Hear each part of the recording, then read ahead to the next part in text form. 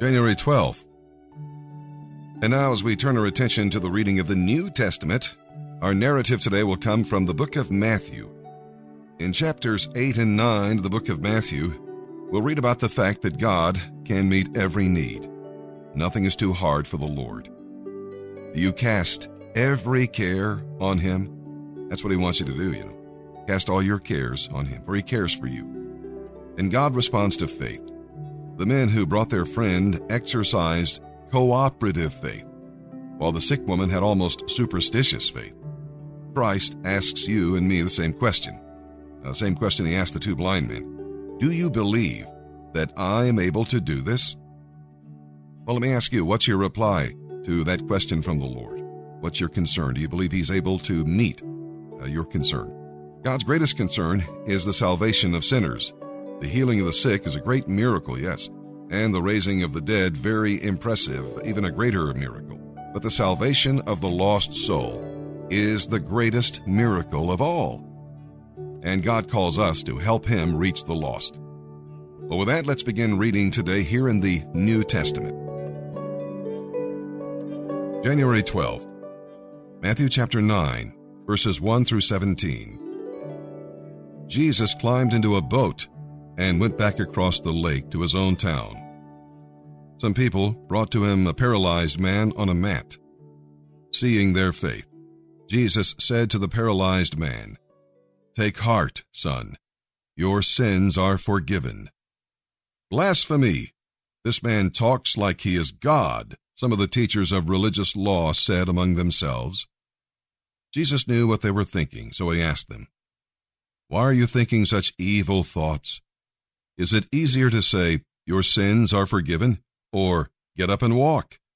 I will prove that I, the Son of Man, have the authority on earth to forgive sins."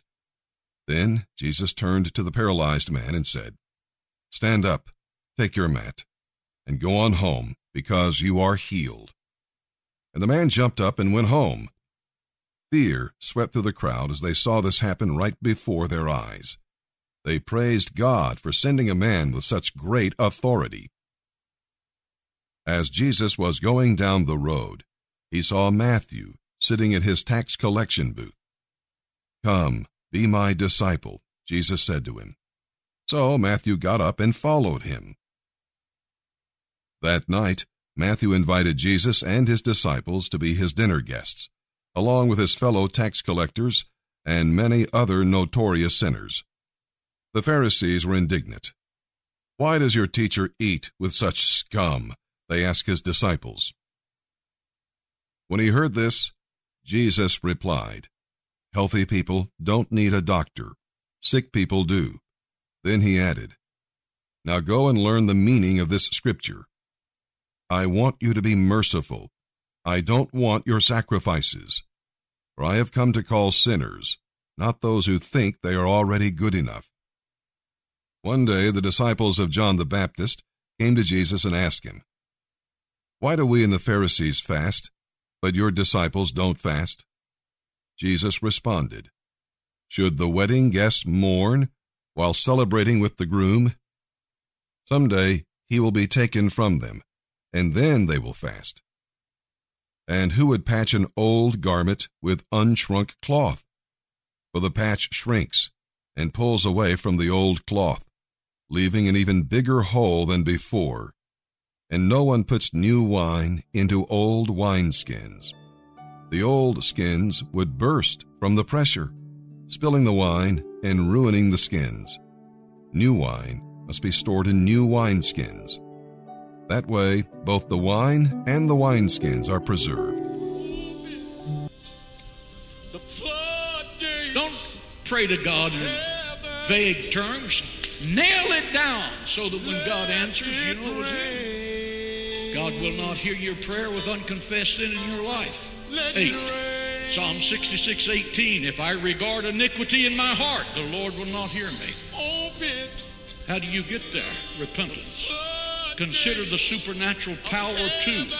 Two in agreement can do more than 2 million in discord. Matthew 18, 19, and 20. Again I say to you that if any two of you shall agree as touching anything on this earth, you shall do it. Listen quickly. Joshua and Caleb whipped giants that 2 million people were afraid to attack. Paul and Silas demonstrated the power of two. They sang in the jail at Philippi. The foundations were shaken and they walked out free. Two witnesses in the book of Revelation 11:3.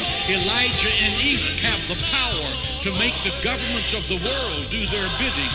Jesus sent his disciples out. How? 2 by 2.